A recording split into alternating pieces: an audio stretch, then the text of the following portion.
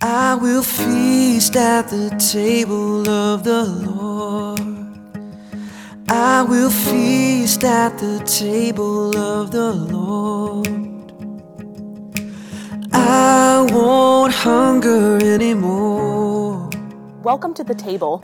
You are listening to the Kingstown Communion podcast with lead pastor Michelle Matthews. The Kingstown Communion is a new United Methodist church existing to gather people into communion with Jesus Christ through courageous conversation, creative community, and collaborating for the common good.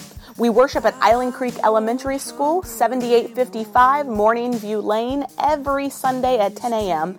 For more information about upcoming events and opportunities to serve, visit our Facebook page, facebook.com/Kingstown Communion. We're glad that you're listening along with us. If you live close by, we hope you'll join us for worship in person. And if you ever feel so inclined to help us by giving financially, you can do so on our website, kingstowncommunion.net. At the table of the Lord, there is peace at the table of the Lord. There is peace at the table of the Lord. I won't worry anymore.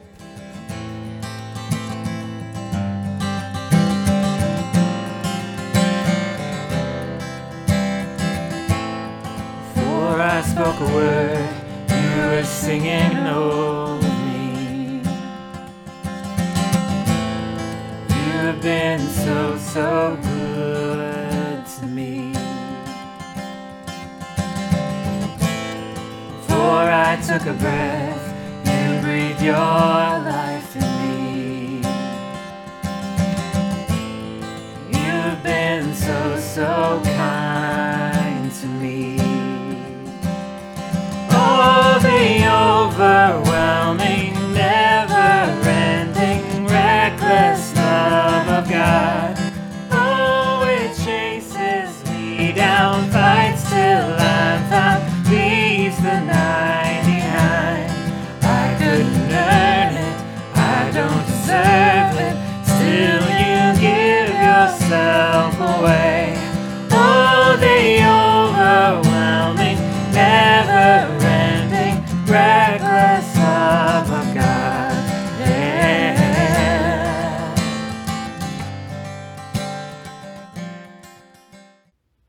I hadn't been out with friends in nearly a year. The pandemic has had everyone on edge, and rightly so. Out of love for others, we have been practicing social distancing. But I was having one of those weeks recently, after my vaccination, where the risk and reward was necessary. I needed to meet up with a friend, to be in person, to break bread, to share stories, to laugh, to be present. I needed friendship. C.S. Lewis, a British author and lay theologian, known most famously for works like the Chronicles of Narnia, once penned, "To the ancients, friendship seemed the happiest and most fully human of all the loves, the crown of life and the school of virtue. The modern world," he writes, "in comparison, ignores it."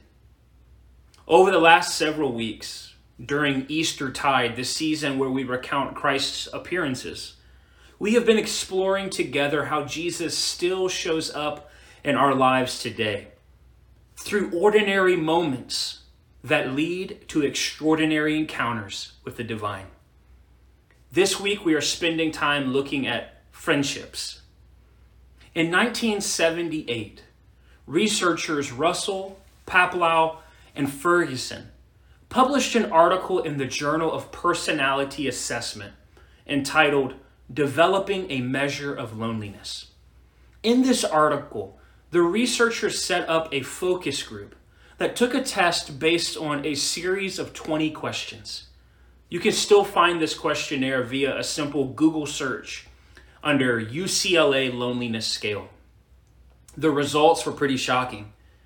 it found that a large population of people noticed that their preferred levels of friendship were not met. In short, most people, regardless of physical interactions, feel lonely.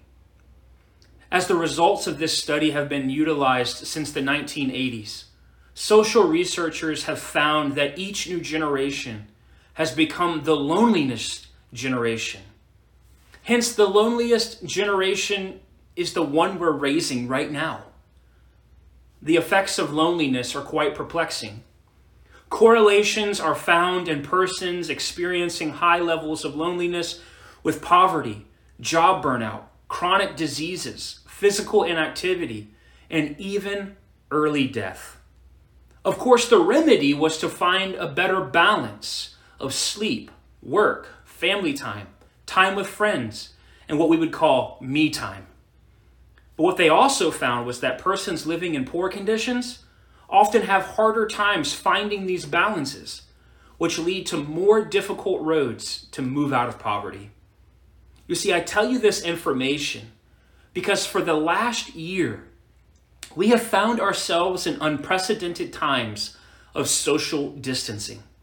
For a generation that is already experiencing loneliness and unfulfillment in our interpersonal relationships, we have got to come to terms with the hard reality that the last year has led to an effect that will take researchers years to determine the overall detrimental outcomes of a year spent apart. This is one of the major reasons why I think scientists made a poor choice of terminology when they chose the term social distancing as the phrase needed for curbing the pandemic. The last thing we need as a society is to be less social. Sure, physical distancing is a good and needed thing, but there is something very holy and necessary in our interactions with one another. One of the most basic ways that I love to interact with people is by grabbing drinks or tacos with friends. It seems so simple, and yet the very act of sharing time and space with another human being opens me to encounter the divine in my midst. My spiritual gift, as Rudy Rasmus would call it, is the gift of hanging out. You see, eating tacos on Taco Tuesday, grabbing coffee or other beverages can become moments of grace that need not be ignored. These moments should not be considered as optional when time permits, but should be prioritized, just as one would prioritize eating well, getting physical exercise, or practicing spiritual disciplines for the betterment of oneself. Madeline Leinge talks about friends of the right hand. These are friends whose lives are bundled up with ours. The type of friends that know the good, the bad, and the ugly about us, and yet still choose to show up when we ask them to. These friends are few and far between for the most of us. And the reality is that as we age, it gets harder to find them because our priorities tend to shift and our social dynamics lead us into less interpersonal places to find them. Yet these friends, I am convinced, are tangible signposts of grace upon grace. And just like a garden, they need to be nurtured for our own well-being. Last week, I talked about how food is reciprocal. That food not only benefits the one receiving it, but also draws us into closer relationship with the ones who helped produce it and get it to the point of our dinner tables. You see, friendships are also reciprocal as well. There is nothing worse than a friendship that is dominated by taking without the reciprocal nature of giving as well. You see, when I go out to grab dinner with a friend, my expectation is that we will engage in a call and response relationship, if you will. And what I mean by that is that we will tell each other openly and honestly over and over again who we are and who God is. It's where we get into the muck and mire of life with each other. We hear each other's stories, and we speak the good news of God's presence to one another. Humans and humanity need this type of interaction. Zacchaeus, in our scripture lesson today, had one of these friendship moments. Zacchaeus heard that Jesus had come to town and wanted to get a glimpse of him. Zacchaeus was a tax collector, and as a result, not many people liked him very much. He had, let's call it, some baggage in his life. Still yet, he wanted to see Jesus. But being a short man, he had some trouble. So he climbed up into a sycamore tree to get a better view. Little did Zacchaeus know, but he was about to find himself hosting a new friend at his home. Jesus called out to Zacchaeus and told him he was coming over, presumably for dinner. I like to assume it was for tacos and wine myself. It was in this moment, two friends gathered together, that the magic began. Two friends sitting down with each other in mutual reciprocity. One sharing hospitality and the other sharing the harder message of truth. But both were giving and both were receiving. Some religious folks looked on and stirred their pot with their comments, but what they failed to see was that in the moment of two friends hanging out, there was new life emerging. Zacchaeus had been transformed by this holy friendship. Standing up, Zacchaeus offers to repay 4 times the amount he cheated from anyone, and to give half of his possessions to the poor. You see, Zacchaeus offered confession and restitution. Jesus offered salvation and wholeness. Two friends giving and receiving from one another. You see, friendships are important because they model for us the ongoing work of the church through the power of the Spirit. I come from a predominantly evangelical background, which taught me that the role of the church was to bring me into a personal relationship with Jesus Christ. Now, certainly a personal relationship is important, but as author Tish Harrison Warren states, when we come to see the church as simply being a voluntary organization of people who gather together to work on their personal relationships with Jesus, then all of a sudden the church becomes, at best, optional. In a recent article in the Washington Post, it was noted that for the first time in American history, there are fewer than 50% of Americans who identify themselves as Christians. The number they reported was something like 47%, the vast majority of the Christians today being either Black or Hispanic. Studies show that the year of many churches being virtual will have lasting impacts beyond 2020 and 2021 around church attendance, especially the number of people who will actually return. This is a sad reality for us to be experiencing, because what is central to our faith, that is the body of Christ, has taken a back seat as an optional experience in the life of faith. You see, our friendships model for us the role of the church. We gather week after week, not with strangers, but with fellow sojourners or pilgrims on a journey. When we gather, we tell truths to each other. We share meals with each other. We drink from the same cup, share the same loaf, confess our corporate sin, and receive our corporate forgiveness. The church is a community of right-hand friends. When we gather, we acknowledge that we are in this together. Every single one of us, all of us, those in the room, those who have gone before us, and those who are yet to come.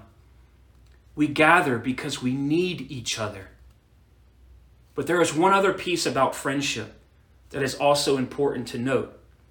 And that is that oftentimes in friendships, we hurt each other. There are times of brokenness and fragility, of pain and of hurt, of discomfort. And there are moments where we need a little break. Almost every fight I got into as a child was with my best friend, the same one from last week that smelled like waffles.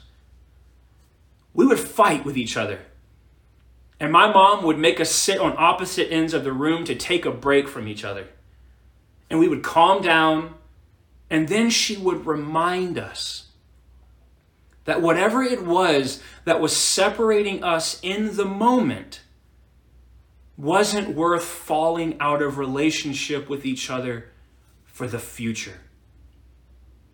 You see, what I know for certain is that the longer you hang around the church, the more likely you are to pick up a few bumps and bruises along the way. Sometimes this progresses into serious scars. It isn't pretty, and it certainly hurts. And I know we all wish it would be different. Flannery O'Connell writes that you have to suffer as much from the church as for it. And the only thing that makes the church endurable is that somehow it's the body of Christ, and on it we are fed. You see, when we gather as the body, broken and bruised, frayed and strayed, we don't just gather and accept it for what it is, but we acknowledge what it is becoming. An acknowledgement that we look at it and we see its brokenness, we see its sin, we see the shame, and we see its misuse of power. But we also simultaneously see it as something that's being born, something resurrected, something brought into something beautiful and more perfect than what it currently is. And this comes from the reciprocal nature of friendships. The body of Christ is an intentional process of gathering with a people, even a people we don't like, people who have hurt us. And we become willing to be truth tellers to each other, story holders for one another, and grace givers to one another. Friends, if healing can't happen in the church, if people of polar opposite spectrums can't learn to share bread, offer hospitality, and extend grace to one another, then I promise you there really isn't much hope for our world. Missiologist Leslie Newbegin writes that none of us can be made whole until we are made whole together. So you see, when I'm at my wit's end, when all seems to be falling apart, what I need is tacos and drinks with a friend, a sacred space of sharing and honesty, a place where I can be heard and a place where I can be healed, a space where I can air out the dust of my life, and a space where I can receive the dust of another's. This is the task of the church, the center of holy friendships, the meeting grounds of grace. Our salvation is not worked out in the cosmic realm alone, but it's worked out in the hard pews, those chairs, or those park benches when we meet together in the mess of the world and we learn to give and receive the presence and the humanity of the other who stands before us. May it be so. I offer this to you in the name of the Father, the Son, and the Holy Spirit. Amen. Friends, let us go to the Lord in prayer. Lord, you have called all of us from different walks of life, different experiences, to enter into this holy friendship we call the church. It's a beautiful, sacred ground of diversity, and we're better because of its diverse nature. It's a space where we gather together with people who we normally wouldn't hang with. Or had it not been for the church, our lives wouldn't have come into contact with one another. For some of us, we already love each other from the very beginning. And for others of us, we find it a little bit harder to love and to like each other. And yet, week after week, we still join together in this sacred space to be truth tellers, to be story holders, to be givers and receivers of grace.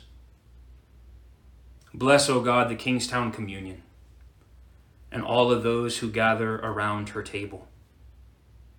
Bless the community in which she dwells and those whose lives she comes into contact with. And hear us, O God, as we pray to you the prayer that your Son Jesus taught us to pray.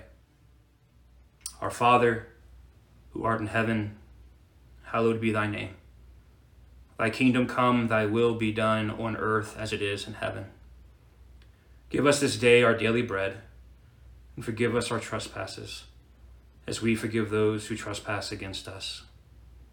Lead us not into temptation, but deliver us from evil. For thine is the kingdom, the power, and the glory forever. Amen. No shadow you won't light up, mountain you won't climb up, coming after me. No wall you won't kick down, lie you won't tear down, coming after me. Oh, the overwhelming, never-ending, reckless love of God. Oh, it chases me down, fights till I'm found, leaves the 99. I couldn't earn it, I don't deserve it, still you give yourself away. Oh, the overwhelming, never-ending, reckless love of God. Yeah.